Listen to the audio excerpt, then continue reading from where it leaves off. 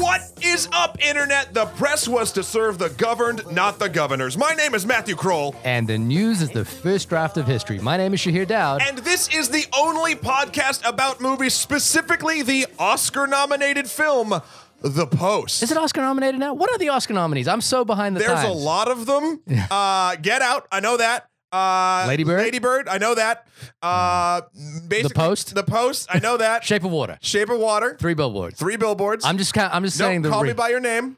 Oh, yeah. Darkest Hour. There's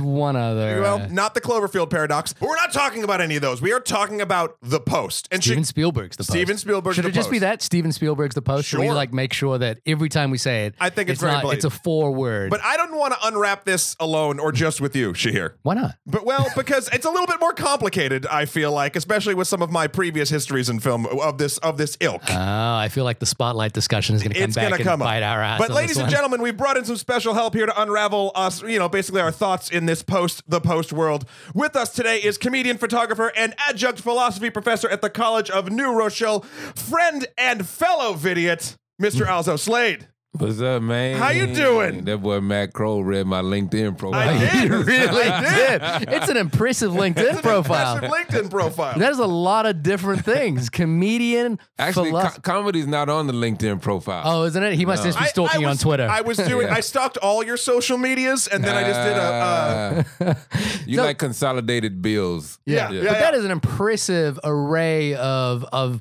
pretty wide variety of things to do. So, an adjunct professor in philosophy, Yeah.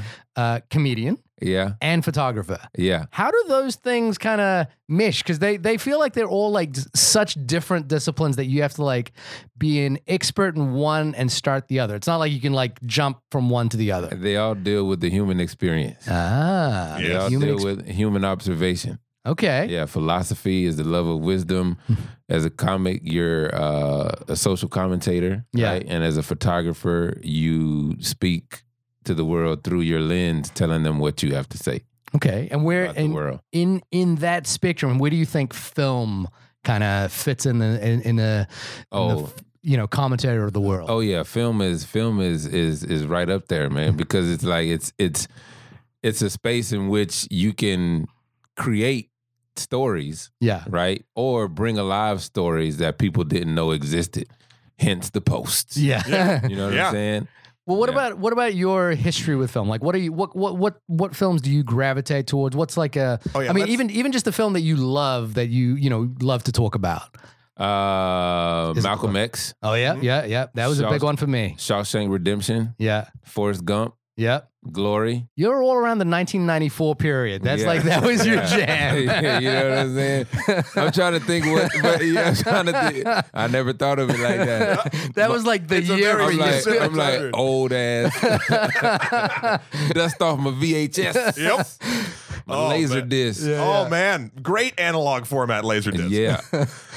Well, The Post. I gentlemen. mean, if we're in the 1994 period, we're talking peak Spielberg at that We point are- as well. And yeah, we that's are true. in the first Spielberg film that we have done on this show. Is it really? It really is. We definitely didn't do War Horse. We haven't done Bridge of Spies. We didn't do Bridge of Spies. We haven't done Lincoln. Haven't done the BFG. And then we weren't around for the rest of them. Well, yeah. I mean, you we know, were around. We weren't in this room doing this thing. So how do you feel about Steven Spielberg? I'm a New Zealander Sure. who, knows what Steven Spielberg means and has a special connection to Steven Spielberg, but I wonder what it's like being what do Americans think about Steven Spielberg? Alzo?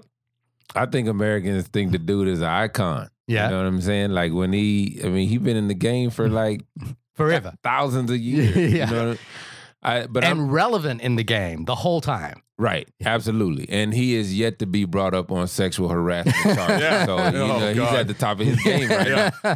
This is the Spielberg renaissance right now just because he hasn't been accused by Exactly, anyone. Exactly. Meryl Streep's not coming out and saying Yeah, Spielberg. everybody else falling off. So, I know Quentin Tarantino the other day. No, he isn't brought up on sexual harassment charges, but like the stories around Kill Bill now are kind oh of right, Charlize Theron just came out with something. Uma on- Thurman. Yeah.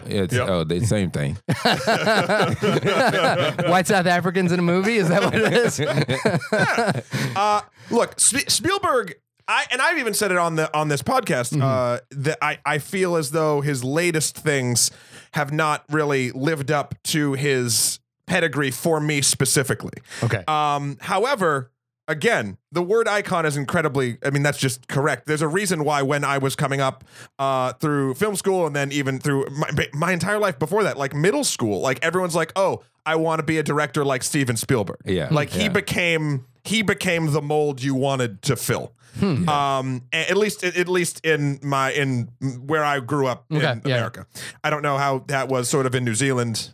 No, well, Steven Spielberg exemplifies for me, and I guess maybe for for people in the film industry, yes, without a doubt, Steven Spielberg is an iconoclast. He is he's a living legend. He is it's unfortunate to say it in this terms, but at the time in which Steven Spielberg will pass will be, it'll be a ripple through the film industry that will be felt by everybody. Right. And he leaves behind a legacy that is untouchable. He ranks up there amongst Hitchcock, Kubrick, all the greats. And so it goes without saying, but there is something about Spielberg that I think, he can occasionally be dismissed by critics and audience goers alike in that he can exemplify maybe sometimes simplistic filmmaking. He is a manipulator. He's an amazing manipulator. No, I'm using that word carefully because I'm not saying he's manipulating for bad. I think he's actually a master manipulator, and that's what good filmmaking is. But the way I would phrase Spielberg, he is to American cinema what Norman Rockwell was to American painting. He is an iconoclast. He is what you identify American cinema by. Yeah, he's the people's director. Yeah, he's the exactly. Yeah, you're not gonna get the real film connoisseurs to put Spielberg in their top 5 directors. They should though. I mean, just legacy. But legacy, yes. But if you're looking at avant-garde, Right. I mean, there's an interesting there's an interesting quote I remember I recently heard, and this was relayed a few ways, but Stanley Kubrick said about Steven Spielberg. He was talking about Schindler's List, and Schindler's List is one of the iconic Spielberg films. But he said this thing which I thought was interesting, and I want to bring it up because I think it'll come into our review of the post. Sure. But he said Schindler's List is not about the Holocaust. The Schindler's List is about 500 people surviving and thriving. The Holocaust is about the failure of the human race. Okay. And his quote was, it's a very sort of prototypical Stanley Kubrick thing. And if you remember, Stanley Kubrick and Spielberg actually worked together later in Kubrick's career. Yes. Around AI, and they knew each other as well. But it's that thing which is that Spielberg has known to find the triumph in tragedy, and he's very good at tragedy. But a filmmaker like Kubrick is a person who drowns our soul in the tragedy of like Full Metal Jacket is not a film like Saving Private Ryan. They do very different things. Right. And you could argue that one of the things that Spielberg can do, and the worst of Spielberg tendencies is to glorify is the wrong word, but patriotism is also the wrong word, but turn moments of real tragedy into saccharine.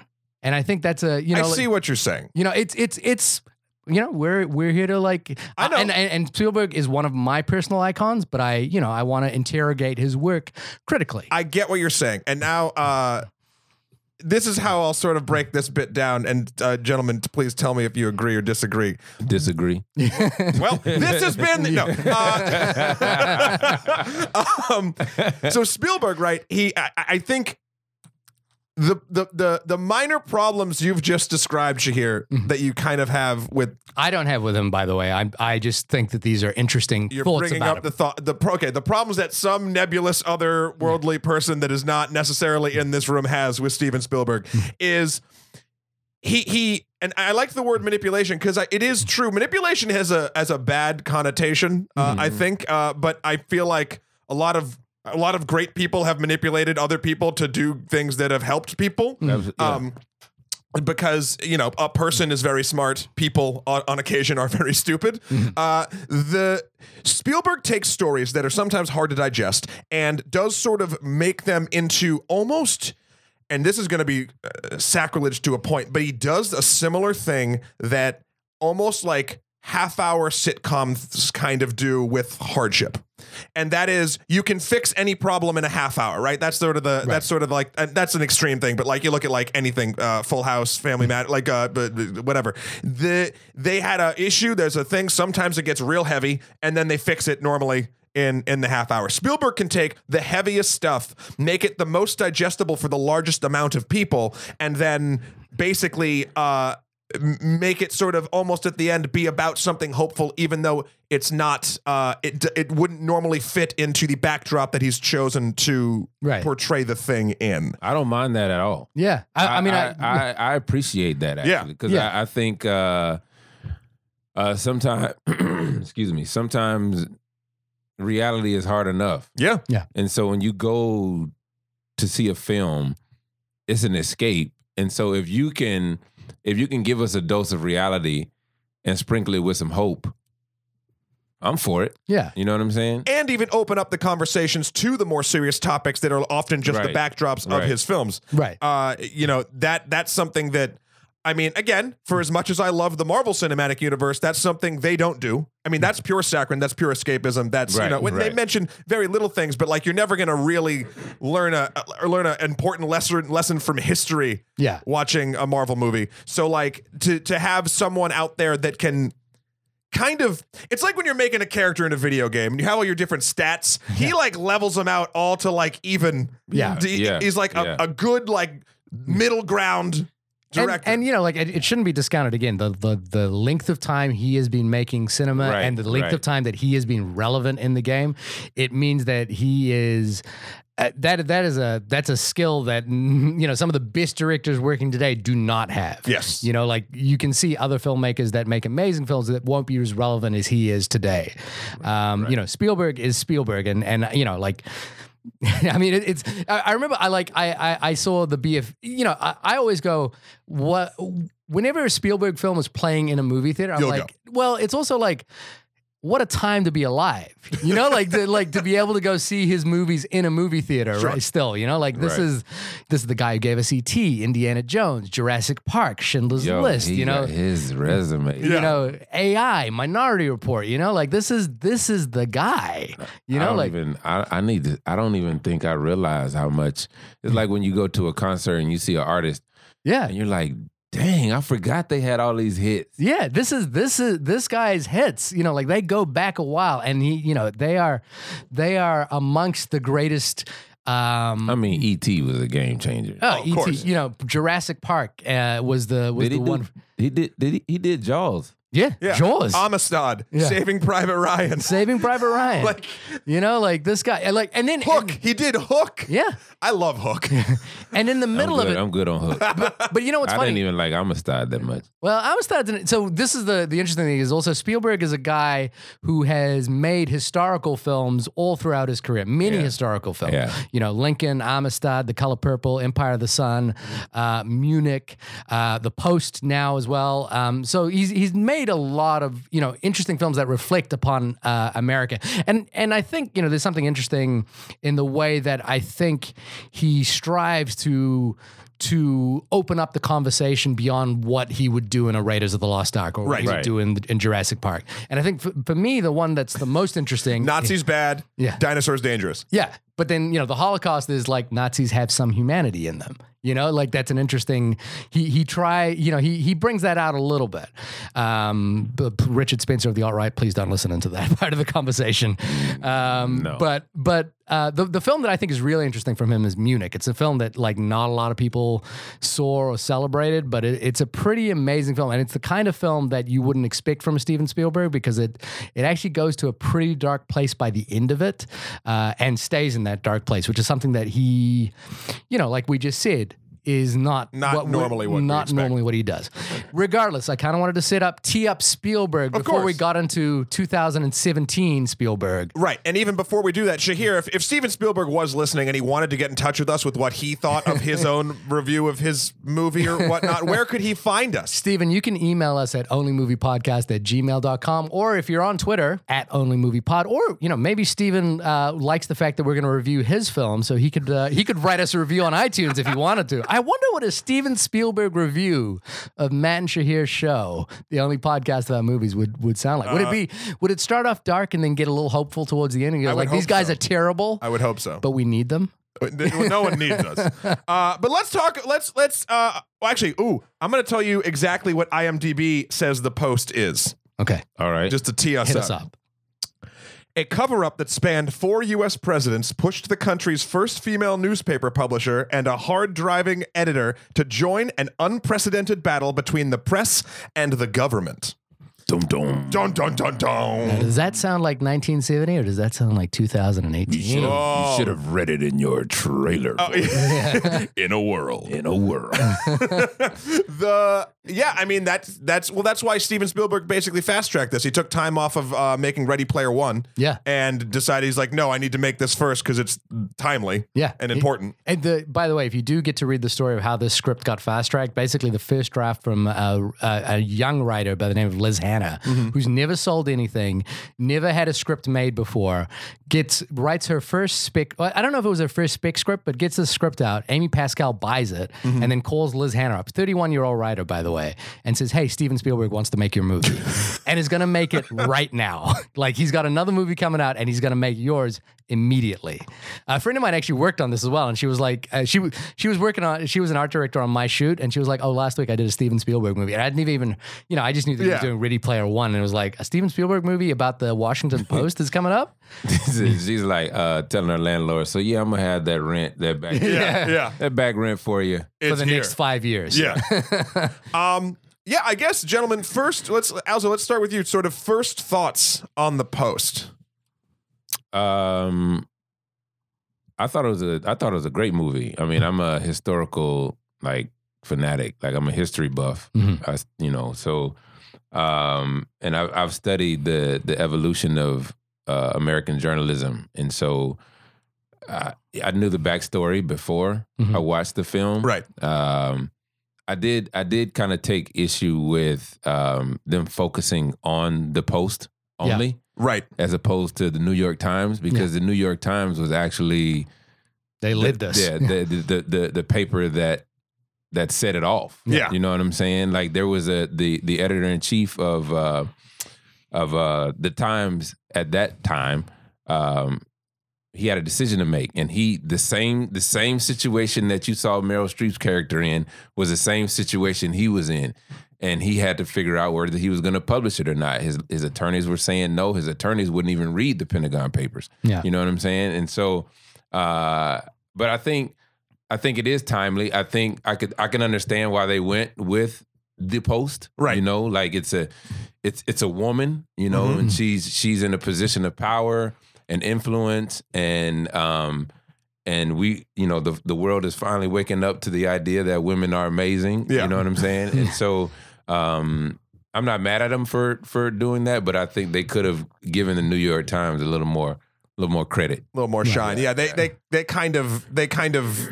mentioned that they did it first, but they never focus on it at all. Which I guess for me,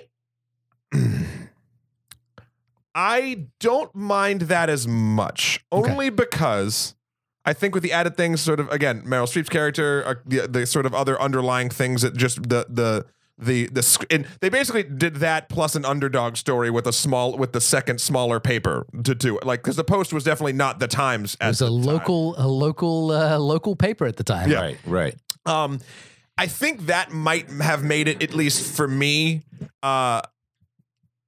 while maybe not giving the correct people the proper shine that they deserve, it makes it a little bit more of a interesting story, or something this film did very well that I really appreciated is whenever a historical, like something that like is literally documenting historical events is just showing us the story of, when it develops characters enough and when it just sort of is engaging enough where I know the outcome, but inside I'm feeling like this could go either way. Like that weird, emotional warble, even though logically I'm like, oh, this is, and this movie really did that for me. And I think you could put that to the script or Steven Spielberg or the actors and actresses themselves. But that having been said, what else? Oh, I really did like, again, the timely sort of feminist angle of the film. There are one or two moments where, actually, no, it's just one moment where it gets very Spielberg. And I'll talk about when she's walking down the court steps, right? And everyone's looking at her. It's funny. A lot of people that I've talked to had a problem with that scene. That is like, oh, come on, like we're like eye roll sort of moment. And something that this film and a lot of Spielberg movies do, and the reason I think they can get away with it is those moments in a vacuum are very eye rolly. Like they're shot very, again, saccharine. Yeah. But the way by that I mean Spielberg sets up films, sets up characters in them, and the way stories unfold. It's so, the structure is so sound, like the foundation is built so well that when they throw on the extra 50 pounds that no one was thinking about of weight of a scene like that, I'm like, no, it works. Like it's not gonna. I was fine with it. It's not gonna topple anything. I mean, when looking at it, I was like, this 9 times out of 10 did not happen. Yeah. But whatever. Yeah. Spielberg is Spielberg. There's nobody, I think there's nobody who knows exactly where to put the camera like Spielberg. He knows exactly where to put the camera in every film. Spoiler alert, if he's going to show a box being opened, you put the camera in that box. Yeah. The first time I ever really noticed that was the film War of the Worlds. Did you guys see that? Like that first sequence in War of the World, I was like, this guy knows exactly where to put the camera in every moment to make it the most powerful moment it can be. There's nobody else who can do what he does. That's it. That's it. I was kind of a little bit befuddled by this film in that I thought it was trying to do a lot of things. It was trying to tell the story about this newspaper struggling against this imposed censorship by the government, which is a very relevant story. It's the reason why Spielberg wanted to make this film. It's the reason why this film comes out now in the wake of the world we live in this place. It's also a film that kind of lionizes Katharine Graham as like a feminist icon, a person who took the reign, the only woman who took the reins of a very male-dominated industry and made a decision that would change the face of the newspaper industry as we know it. It also, on the one hand, is illustrating the power of people who are willing to come forward. Daniel Ellsberg, who presented the Pentagon Papers to the public, and the idea that our governments do lie to us. It's a very timely reminder that the last perhaps notable war prior to the Gulf War was Vietnam, which is a war that was built. What the Pentagon Papers really highlight is that war was entirely built upon a lie. Right. And I think the film is trying to basically, and at the same time, it's also like a tight newsroom drama, unlike a film like Spotlight, which is a film I love, Spielberg amps up the histrionics here. He swings the camera around when people are making decisions. He flies the camera through the newsroom as people are talking. He does that kind of big, showy kind of camera, and he knows where to put that camera. He knows, he knows how to do it. He knows how to manipulate. But that, to me, because the film was trying to pull in so many different directions, and in my opinion, doesn't quite pull off any one of them particularly well. The histrionics that Spielberg kind of brings to the table kind of actually made it a little bit thinner for me. It made it feel a little bit, in a way, and this is the wrong word to describe a Steven Spielberg film. Just go for it. Go with what you feel. But it felt like a slightly insecure film. Like it felt like it wasn't sure. It wasn't sure of where it wanted to land the story, so it just threw everything at it. And again, Spielberg, if you want someone to do that job, Steven Spielberg's your guy. And he's the guy who can do that. But the thing is, I don't walk away from this film in terms of the Washington Post, Yeah. I have the same question you do. I feel I look at it and I go, well, this is a film. The New York Times is really the spearhead of this. This is not the Post story, and it shouldn't be championed as the Post story as it is here. Now, I'm not mad that they kind of do that, Right. but it kind of like as you're watching, you're going, what about the other paper that did this? The other side is the Pentagon Papers. I'm like, the Pentagon Papers are really interesting. The Pentagon Papers, contain a lot of information about the manipulation by the government. And it's not just Nixon, it's every president. Yeah, it's four presidents, right. Yeah, before that. So, but the film doesn't really delve too deep into the Pentagon Papers. It delves into the ethical question of should we publish the Pentagon Papers. And I like that. And additionally, it doesn't. I kind of agree with what you're saying with respect to character development, right? We don't really McNamara is a strong character. You know what I'm saying? He's a strong character in this story, but we don't really get a chance to get into his head as much as I would have liked. I mean, it's you don't really get a sense of because he commissioned that study, right? He commissioned the study because he came into it I need to know how we got into this war. Yeah. And then once he found out, he was like, "Oh shit!" Yeah, exactly. and he didn't, he didn't tell anyone. He kept it a secret, and that was, to his detriment. And another thing is, I don't know how he could have done it, but this period in history is very critical with respect to American journalism making the transition from an obedient press to an adversarial one. Yeah. You know what I'm saying? Yeah, all the president's men. This is that period of the Watergate scandal. Right. Exactly. Because there's World War II, the press was all rah, rah, rah, sis, boom, bah. Yep. Yeah. Let's get these bonds. Let's support our guys over there. You know what I'm saying? And they were lock in step with the government. Yeah. And then between it really started the civil rights movement. And also the student movement, the student protest movement as well. Student protest movement, civil rights movement. But then it came to a head with the Pentagon Papers and Watergate. And that's when the press was like, nah, dog, y'all over here tripping. We got to let the public know that y'all fucking up. Yeah. And with respect to that, this is the third thing. I think the third foot on the stool of this film is the Katharine Graham story, the Kay Graham story, which is Meryl Streep's character. And I think the film is doing this thing, and you guys even pointed it out, which is that it lionizes her, her ability to go into this world and make a decision. But like I say, Spielberg is the guy to do that job. And that scene where, when she walks through the Supreme Court steps and there are women who kind of part the ways as she walks through, work. Mm-hmm. But the other side of that, the other side of that coin is Katharine Graham is also the benefactor of social segregation, which allows her to be the owner of the Washington Post, a role that she doesn't want, and has never wanted. Right. Yes. And she is the role that if you look at what this film is basically saying is the Post is the gatekeeper of information for the people. It is the fourth estate, and what we're saying is. And look, Katharine Graham, she won, a Pulitzer Prize for her novel. She is lionized as a feminist icon. She is a major important figure.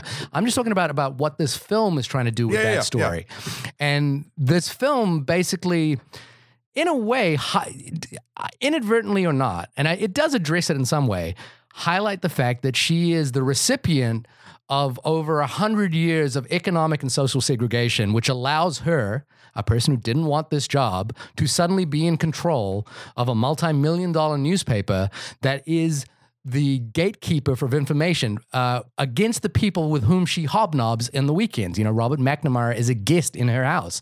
The Kennedys are guests in her house. So what do you mean she benefits from social segregation? She's not a person that earns that job. She's a person that gets that job. Now, Now that's not to say people, like the classic hero's narrative is the person who didn't know didn't know they could do a thing and suddenly steps into that role. And that's certainly one side of what this film is highlighting. Like she is a person who stepped into a role and she triumphs because of it. But they show, Spielberg shows the struggle that she has with regard to her insecurity. Right. And Yeah, I thought they her, highlighted and her that well. indecision. You know what I'm Right. saying? And what that reminds me of is a film I also kind of didn't respond to because of this thing, but a fairly triumphant film. In fact, a Best Picture winner is The King's Speech. Did you guys see The King's Speech? Yeah. Oh, no, I want to see that. I haven't seen it. Well, It's very good. The King's Speech basically lionizes Prince Edward, or I don't know, one of the many princes. one of the royalties, and basically the film is a build up to him delivering a speech, Right. which ultimately sends England into World War II, and it basically it makes a triumph of a thing that actually caused a lot of people to die. Yes. and I think, there's something that's certainly not the case with Katharine Graham's story, but it is the case that she didn't want the job, gets the job, and only gets the job because of who she is and who her family is. Well, it's the same. It's the same thing. I mean, it's literally. It's just I know. an observation. No, I got that, but it's two parts. One, it's the hero's journey, like you just said. Millions of stories. Luke Skywalker didn't want to be a Jedi until he did. Right. Like it's all that same thing. Yeah. Also, I will say there's something interesting either with King's Speech, or I was actually going to use the other film that just got released recently, The Greatest Showman, P.T. Barnum's story about the circus and all that stuff. I haven't seen it yet. Yeah. I've heard mixed reviews, but the thing is, P.T. Barnum is notorious for not being a great dude. Right. But yet now we have a singing and dancing Hugh Jackman Yeah. that is sort of like candy coating and whatever. So you have these historical figures Yeah. that get, I'll call it sugar coated or saccharinized, Yeah. or you get manipulated Yeah. into thinking a variety of things about their character. Yeah. What I like about the post, and I agree that like if you break down where she's coming from, yeah, there might be or her character. I mean, there are societal problems inherent in how she got there and all that stuff. But especially, I think it's important for the good, a vast majority of people seeing this slightly saccharinized version of that role is far better and more beneficial to society than having not seen it. And that's where I like, for instance, the P.T. Barnum thing. No. Right. I would even say King's Speech. Yeah. Not really, as far as if we're looking for societal value versus the changes you make to make it, or the things you leave out in a story to Right. make it like fit into your structure and make a character seem good. Sorry, go ahead. So I really liked the fact that they did that with her. And they chose to. This even goes back, Alzo, to my point about why I kind of liked the Post as opposed to the New York Times, because it takes a moment in history and an icon of a whole other thing that is very important. And yeah, it does. It shaves a little bit of the edges that you sort of have brought up, Sheer. But I think the good that we as a society have about hearing her story on a mainstream scale in this day and age outweighs the bits we sanded off. Okay. If that does that, am I? That's what you're saying. And I don't want to mischaracterize Katharine Graham's role. I just think that what happens is the film feels a little thin. You know what I mean? I mean, I ain't shed no tears because she ain't want the job. She didn't, and she ended up inheriting a multi. Yeah. Look, again, that happens, and she did step up, and she did make a decision. Yeah. That's a tough decision to make. And she had, But it's a little, to me, the problem is, and she had the livelihood Daniel of her- Ellsberg, the guy we saw at the beginning. Yeah, he got no shine. He actually made a real sacrifice. He's not a power player in all of this. No. And he made the choice to publish secret documents that he felt ethically bound to do. Now, his story has been told. There's a great documentary called The Most Dangerous Man in America. That's his title at the time. That's a documentary. Yeah. That ain't no Spielberg film. Yeah. You know what I mean? So I'm just like, it's that balance of like, this is why when the film is anchoring around these kind of three different things, it feels like it's on slightly loose footing for what I think, and it's a little bit thin. It ain't enough meat on the bone. Yeah. I'm going to pivot this into a question. It's the question I wanted to ask as we started talking about this. But I think those three legs that you make it feel like it's not. You're using the stool analogy of the stool is not able, like it's not. If it had four legs, it'd be more stable. I would say If it was a chair instead of a stool, it might be more stable. Sure, but what I'm saying is, rather than the leg analogy, I'd rather use this sort of like, I guess, heavenly body analogy or gravitational analogy, where the three things are keeping each other in check and keeping me interested. Okay. The film that I wanted to bring up before is Spotlight. Alzo, did you see Spotlight? Okay. It's another. Y'all got to give me homework. Yeah. You got to watch every film about Every American film. journalism. Spotlight, actually, if you get around to watching it, Wait, which one is Spotlight? it was 2 years ago. Yeah, it won Best Picture 2 years ago. Mark Ruffalo. It was about the Mark Catholic Ruffalo, Church. Oh yeah, I saw that. Okay. Oh yeah, I like that.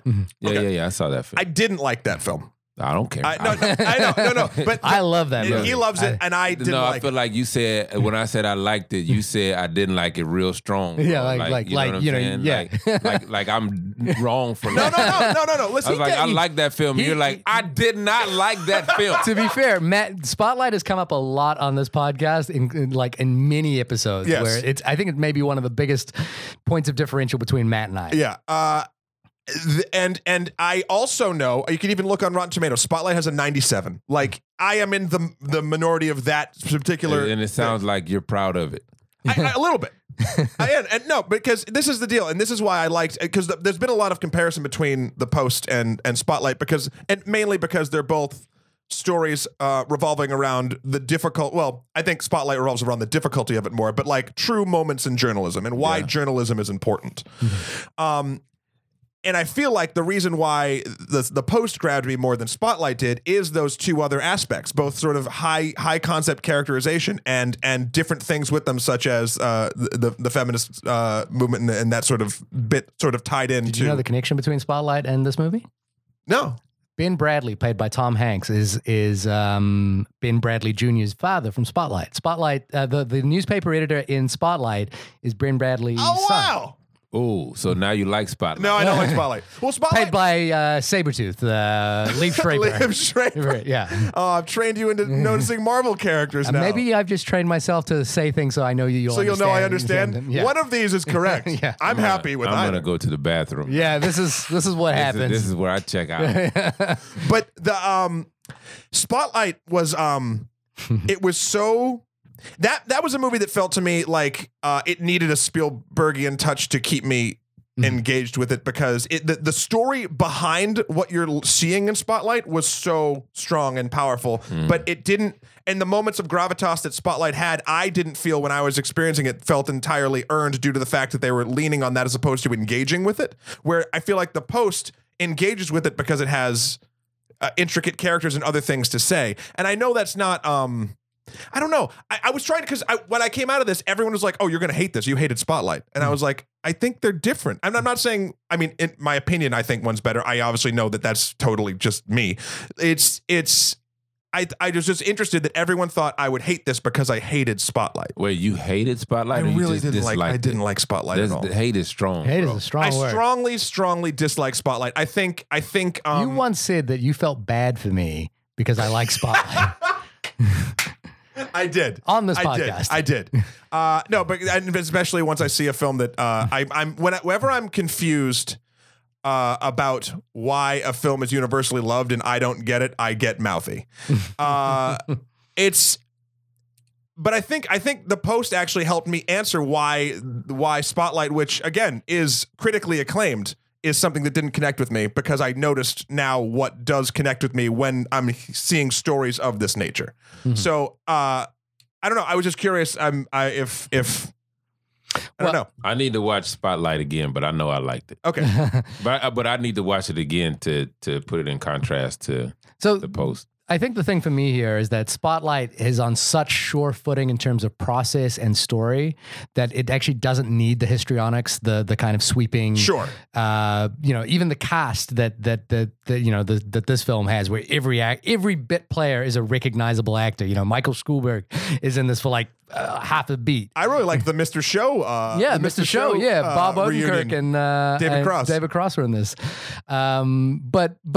But I felt the thing is that Spotlight was so sound in terms of what it was trying to do and so assured about where its story was that it landed for me. And I felt like this was a little bit of a case of maybe, again, I like Spielberg a lot. I think he's a grand master of American film.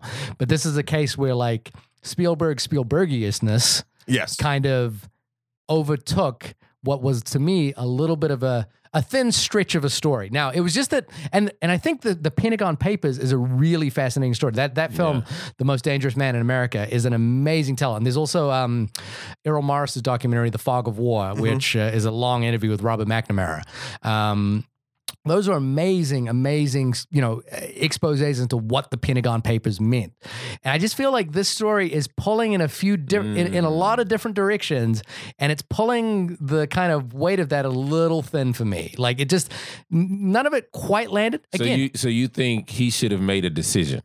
Spielberg or Liz Hannah, the writer, or Josh Singer, who was also the writer of Spotlight, by the way. But I Is it think John I think Singer? sometimes people feel like they make a decision like that. It's at the sacrifice of the others. The thing that he wanted to do, and I know that, look, and the reason why this film lands, and it does land, it actually does work. For everything I'm saying, it does work. These are just the things you would have sort of rather seen with it working. No, it's more that it didn't quite work for me for these reasons. Right. And right? if but it does land. Like, there's no question Spielberg can, anybody who comes in and says Spielberg doesn't know how to make a movie doesn't know what the fuck they're talking about. Right. You know what I mean? Like it lands.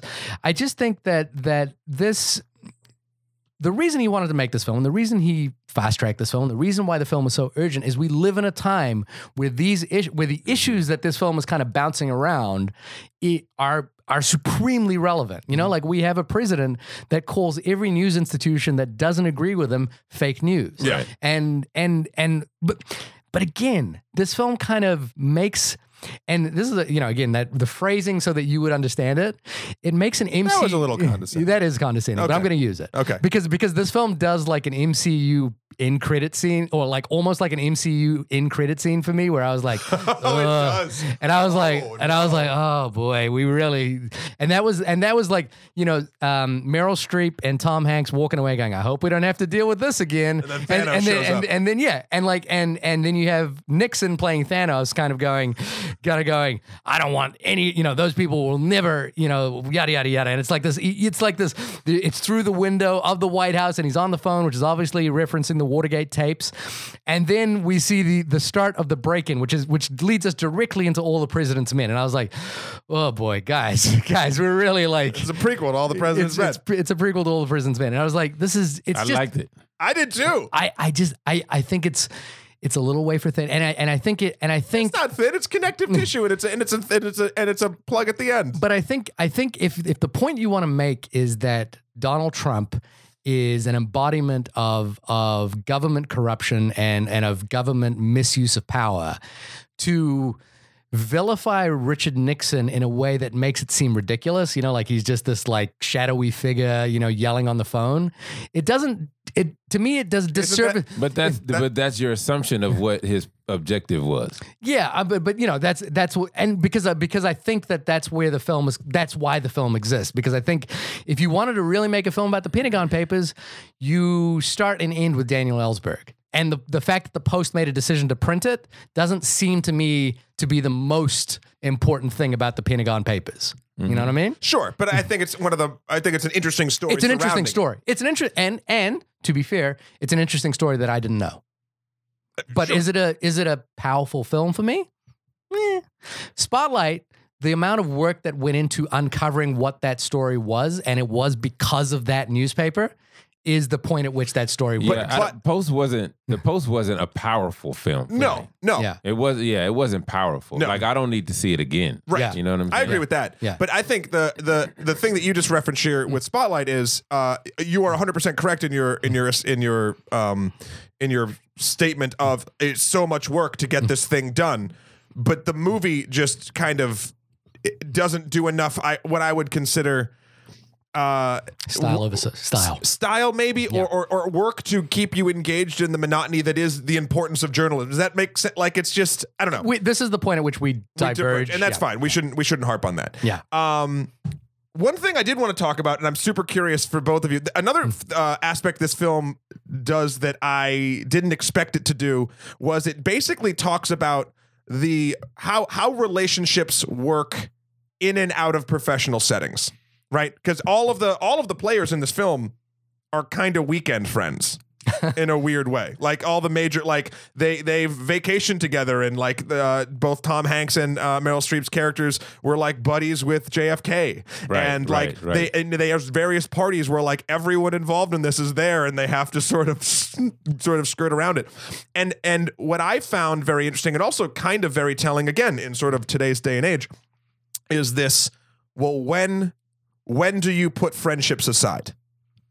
Because a lot of what's going on today is a lot of people that are either, for various different reasons, are just kind of buddies. Yeah. Like, that are just going along with bullshit. Like, so like do you think this movie did enough? And I'll ask you to start this off. Do you think this movie did enough to sort of like kind of in a very, either from a moral standpoint or even from a, just sort of a timely standpoint, like say like, well, okay, this is when you need to step away from your friend circle?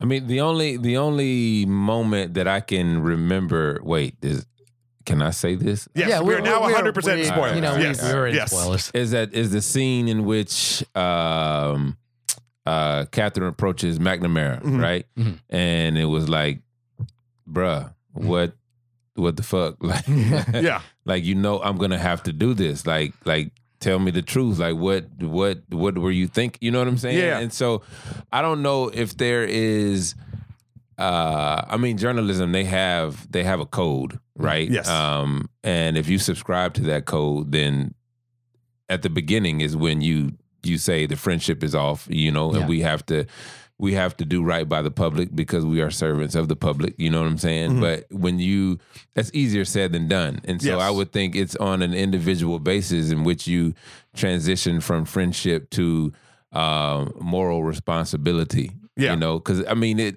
but it's all throughout history. Like Mike Wallace on 60 Minutes, like he was friends with a lot of the folks that he interviewed, but Yeah. you see him sitting across the table from those folks and you wouldn't think he was. Yeah.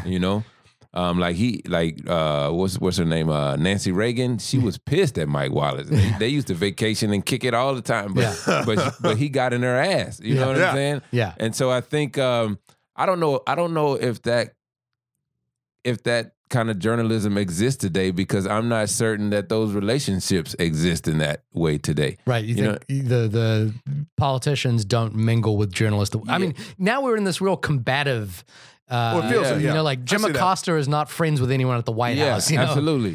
They're not going to the ranch. You know what I'm saying? Yeah. Yeah. Well, maybe it's the contrast then. Maybe that's exactly what it is. I gravitated towards that small bit of this movie a lot. And because I guess I didn't, maybe it's because in this day and age, it is seemingly the opposite. Right. That then I was like a little bit shocked and kind of drawn into that aspect. I don't know. But I also think it's layered too, because if we go back to the idea of the press transitioning from the obedient to the adversarial, they were in the mix of that. You Right. know what I'm saying? So the one leg was in the obedient press and the other one was in the adversarial one. Yeah. And now we're not even adversarial so much as we are sensational. You know what I'm Yeah. saying? And we subscribe to this idea that the audience has short attention spans, and so we're looking for sound bites and whatnot. So Headlines. headlines and Clickbait. So, yeah, exactly. Yeah. And so the it doesn't even seem fathomable that there could be Yeah. those kind of personal relationships Yeah. with our politicians. And the other side is those relationships can be dangerous. Like Absolutely. a cozy relationship with the press that is a one hand washes the other kind of thing. Leads us into the Vietnam War, and it leads us into the invasion of Iraq. What are you saying about Fox and Friends? What are you saying? Fox and Friends. Oh my God! Actually, that is exactly. yeah. And you hear stories of like Morning Joe, Joe Scarborough, and then like going to Trump's house or Mar-a-Lago or something like that in the weekends. And that kind of, on the one, see the problem that modern press has, and I think the problem that this film kind of, I think in a way inadvertently highlights, is the cost of access. And the cost of access is friendship, and the cost of friendship is subservience. It's like I have to, I can't necessarily, I want to remain friends with you because that gives me access to stories, but I can't say too many bad things about you because that cuts off my access, which cuts off my stories. Right. So there's this I think every journalist has this tension tension because like the great there's two stories that happen in this film. One is Bob Bagdickian, played by Bob Odenkirk. Just on the top of his head goes, you know what? I know who this guy, I know where the Pentagon Papers came from because it sounds like this guy. And the only reason Daniel Ellsberg gives him the papers is because he knows who he is. You know, there's a relationship there. But the other side of it is again, Robert McNamara is at Kay Graham's house, having kicking it, chilling. And I think Ben Bradley, again, Ben Bradley is a figure that I'm really interested in. And he was played by Jason Robards in All the President's Men. He won an Oscar for it. So this is like Tom Hanks having to like jump into the shoes of Jason Robards, playing the same actor that had previously won an Oscar. It's like Jared Leto playing the Joker after Heath Ledger in a way. You know what I mean? Sure. It's like that kind of thing. And there's a speech that Ben Bradley gives about like after Kennedy's assassination. It was Kennedy was a friend of his. Kennedy, and you get into this tricky thing. It was like in the adversarial press works because perhaps they just didn't like Nixon. You know what I mean? Like the press loves Kennedy. In America, the press loved Obama. So you get into a difficult situation where like people are, there are 1,000 stories about President Obama that should be written that may not have been written because the dude was a likable guy. But for CNN to write like a damning story about Donald Trump isn't a big stretch because they don't have access and they don't like the guy very much. It's a Tuesday. Yeah, exactly. So, I mean, and there's no way am I equating Barack Obama to Donald Trump in any way, shape, or form. But Ben Bradley talks about the fact that, like he was with Jackie O when Kennedy was killed, and he knew and Jackie O comes in and says, you can't report a word of what is said on this plane in the papers. And he says, that's when I knew the friendships were over, and we were now in a period of pure reporting. That was the other moment. Yeah. But the moment you mentioned also was one I wanted to cite. The Robert McNamara. And then also this one about. But it gets into that sort of odd tension that maybe it's because we're from the outside looking in that makes, and there's so many points in American history where you can say the press has ultimately failed the American people in reporting, true. The last major one is weapons of mass destruction and lead up to the second Iraq invasion. That's a major. The last one we have confirmation on. But it's a major failure of the press. That is a shameful moment for the American press, who basically didn't fact check and didn't do the work for the American people. Sure. I mean, and I think it's easy to throw the stones from where I'm sitting. Exactly. Right? From the outside. Because it's access is important. Access is important, but the other thing is you like your livelihood. Yeah. You know what I'm saying? Mm-hmm. Like if you really, I mean, it's pretty simple. Like it's survival. Like if I have a wife and 3 children at home. Yeah. The 3 children are in private school, and I have this certain lifestyle that I'm for certain will be threatened, if not destroyed, if I perform a certain action at my job. Yeah. Right? And if I do not perform it, no one is any the wiser. And, there may be some long-term repercussions to pay on a societal level. Sure. But it's not going to directly affect me and my livelihood. Yeah. Which is what I am directly responsible for. Yeah. Yeah. You know what I'm saying? That's tough, bro. Yeah, and we are in a commercial environment which doesn't allow us it doesn't allow space for the broader ethical questions about whether we should print stories versus when we should print stories. We are in a 24-hour news cycle where the backbone of this film, one of the things we didn't mention is the backbone of this film is that the Post is about to be sold to become a public entity.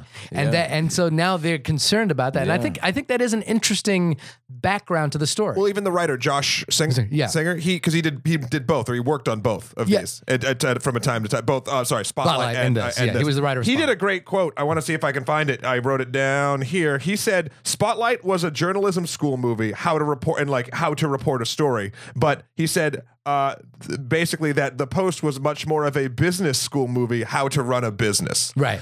As far as if you're looking at the structure of what they like, that skeleton of what's happening going on. So I found that very interesting. You know, a movie that does this story really well, and a bunch of things, is The Insider, Michael Mann's film. Have you guys seen that? No. The Insider with Russell Crowe. It's about the tobacco industry's ongoing. Oh, I did see that. Yeah. Y'all just keep naming movies, and I'm gonna say, no, I didn't see that. And then you describe them. Yeah, I saw that. These are movies. So again, That was a good movie. I love films about process and about journalistic process, and that's a film about journalistic process against the backbone of the commercialization of the news. And it does it does a really good job of applying that pressure at the right points. And again, this is a very, very, very, very, very, very good film. Transitioned into your final thoughts because we're running out of time. This is an excellent film that clearly works because you have a master filmmaker behind it. You have an inspirational story of a young screenwriter, a young female screenwriter, lionizing a woman who has meant a lot to the process of journalism. You know, she entered a world that was traditionally for men, and and it's an amazing story. I just think the circling of the wagons around this decision at the Post and the Pentagon Papers makes this. It feels like the crosshairs were kind of fired. They hit their target, but the direction was like slightly to the right of where I think this film should have been. Gotcha. And that made the film, that made the experience for me a little thin and not that powerful. But again, it works. It's timely. It tells a story that matters right now. It's about things that are relevant to our lives. But it's slightly shooting at the wrong target. Okay. I'll just go then. Alzo, you can take us home with your final thoughts. Basically, I agree with most everything you said. I think it's a good film. It's an enjoyable film. Again, except the spotlight sucks. Except the spotlight. That's really what I'm saying. No. Took the words out of my mouth.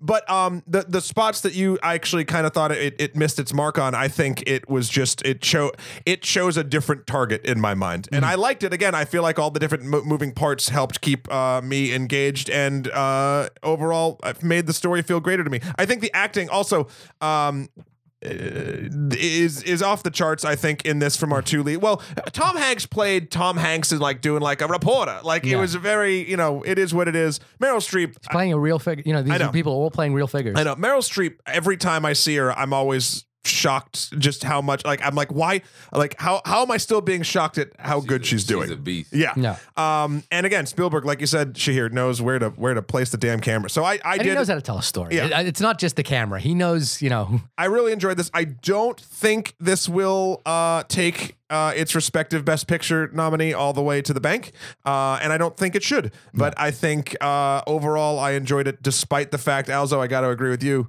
I'm probably not going to watch it again in the near future. Yeah. But yeah, what about you? If you were to finish us off with this movie, Alzo. Yeah, man, I think it was a good movie overall. I'm glad I went to go see it. I think I agree with the general sentiment that it missed the mark in a couple of places. Like, I think the film was good enough to make you want to go Google the Pentagon Papers.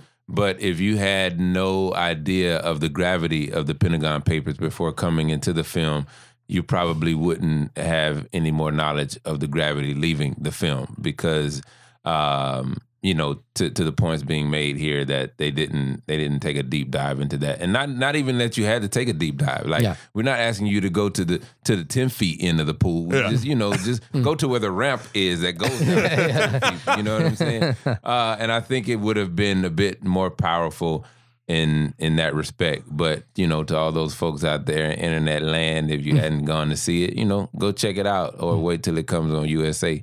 Because that's where it's going to go. It's not Little Land on Netflix. You're right. It is like a USA network. 100%. TBS. Yeah. And it's gonna rerun It's for gonna run forever. Yeah. That is very, very true. That is scary true. Especially around the time of the White House Correspondence. Oh, this is gonna play every day. It's gonna play right along with Air Force One. Get off my plane. The guys. American president. all of those movies. It'll Oh play my right. God. It fits right in. I'll watch it then. Yeah. I'll watch There we it. go. But then those are the times where they take a break from commercials to play the film. Yeah. Commercials to sell you things that you Yes. shouldn't buy. That you shouldn't buy based on the thing. Oh, gentlemen. Well, this has been a great discussion and the only podcast about the film The Post. Alzo, thank you so much for coming, man. been great having you. Man, it was a blast. I got to come back and do my homework before. Please, we would love to have you back anytime. The thing is, we always offer this to our guests as well. Like, come back like with a movie that you want us to talk about. That like it can be new, it can be old, like something you're. yeah. Like yeah. Malcolm X is a movie I've seen like 30 times, Bro, and I like can write the script to that. yeah, it changed my life. So that would be an interesting movie to like talk about. Yeah. Think about it. And Think we about can, it. Come we'll back. Come I back. got a list of movies. There we go. We want to hear them. But where can people find you? Yes. If they want to know what this list is, how can people find you on the Before internet? we know. And maybe check out your other stuff, the philosophy, whatever, the philosophy, the photography, whatever. I don't care about that. But this list. Man, you can find me at Chipotle downtown Brooklyn. Wait, don't put that in there. They ain't paying enough for that. This episode is brought to you by. Right. I'm social media, Alzo Slade. It's ALZOSLADE. That's pretty simple. Yeah. Nice. All, Facebook. across all of them. Across all of them. There you go. That's easy to remember. Shahir, when you're not really lamenting the fact that Cher has 3 legs, where can folks find you? You can find me on my 2-legged stool, which falls over all the time, at my website, www.shahirdaud.com. That's SHAHIRDAUD, which you can find my life works, Twitter, Facebook. No, actually, not Facebook. Oh, Not Facebook. oh, that's right. You're taking a break. I'm taking a break from Facebook. because you're working. Yeah. Matt, when you are not on Facebook all the damn time, Sure. Posting stuff about various film furniture, where can people find you? Listen, Thanos chair floats, it swivels, it's great. You can find me at Emperor MSK on Twitter, Skeletor the number 4 PREZ on Instagram, or Matthew Kroll, MATTHEWKROL.com for my life and works. Also, still doing the Twitch streaming with extra credits. You can check them out at Twitch/extra credits. And once you're done checking out all that other stuff that we all just mentioned, of course, come back. Let us know what you thought about The Post or any of the films we've reviewed at onlymoviepodcast@gmail.com or at onlymoviepod on Twitter. Or you can go, I do still check the Facebook page for Only Movie Podcast. You're not going to get any love from me on the Facebook That's page. fine. That's fine. Actually, we have some stuff we had some good stuff on the Facebook page, actually, about a couple films that we just did. I do want to get to it. We'll get to it next time. And with that, I guess we will see you all next week. Also, you're coming back. Yeah. I want this list. I'm coming back with a trill list. Yes. Big Do list. your listeners know what trill means? I don't know. What does troll mean? Trill is like, I could say awesome, I guess. Sure. or like too real together. Ah, Okay. You know what I'm saying? Trill. All right. I learned Like, something my list today. is too real. I learned something today. I My look list is trill. I look forward to the Trill papers crossing my desk. Yeah. And we'll decide whether we're going to publish it. Oh, no. That's not cool. Yeah. Everything we just said was not trill. That was not trill. All right, everybody. We will see you next week, or you'll hear us at least. Talk to you then. Bye-bye. Later. Peace.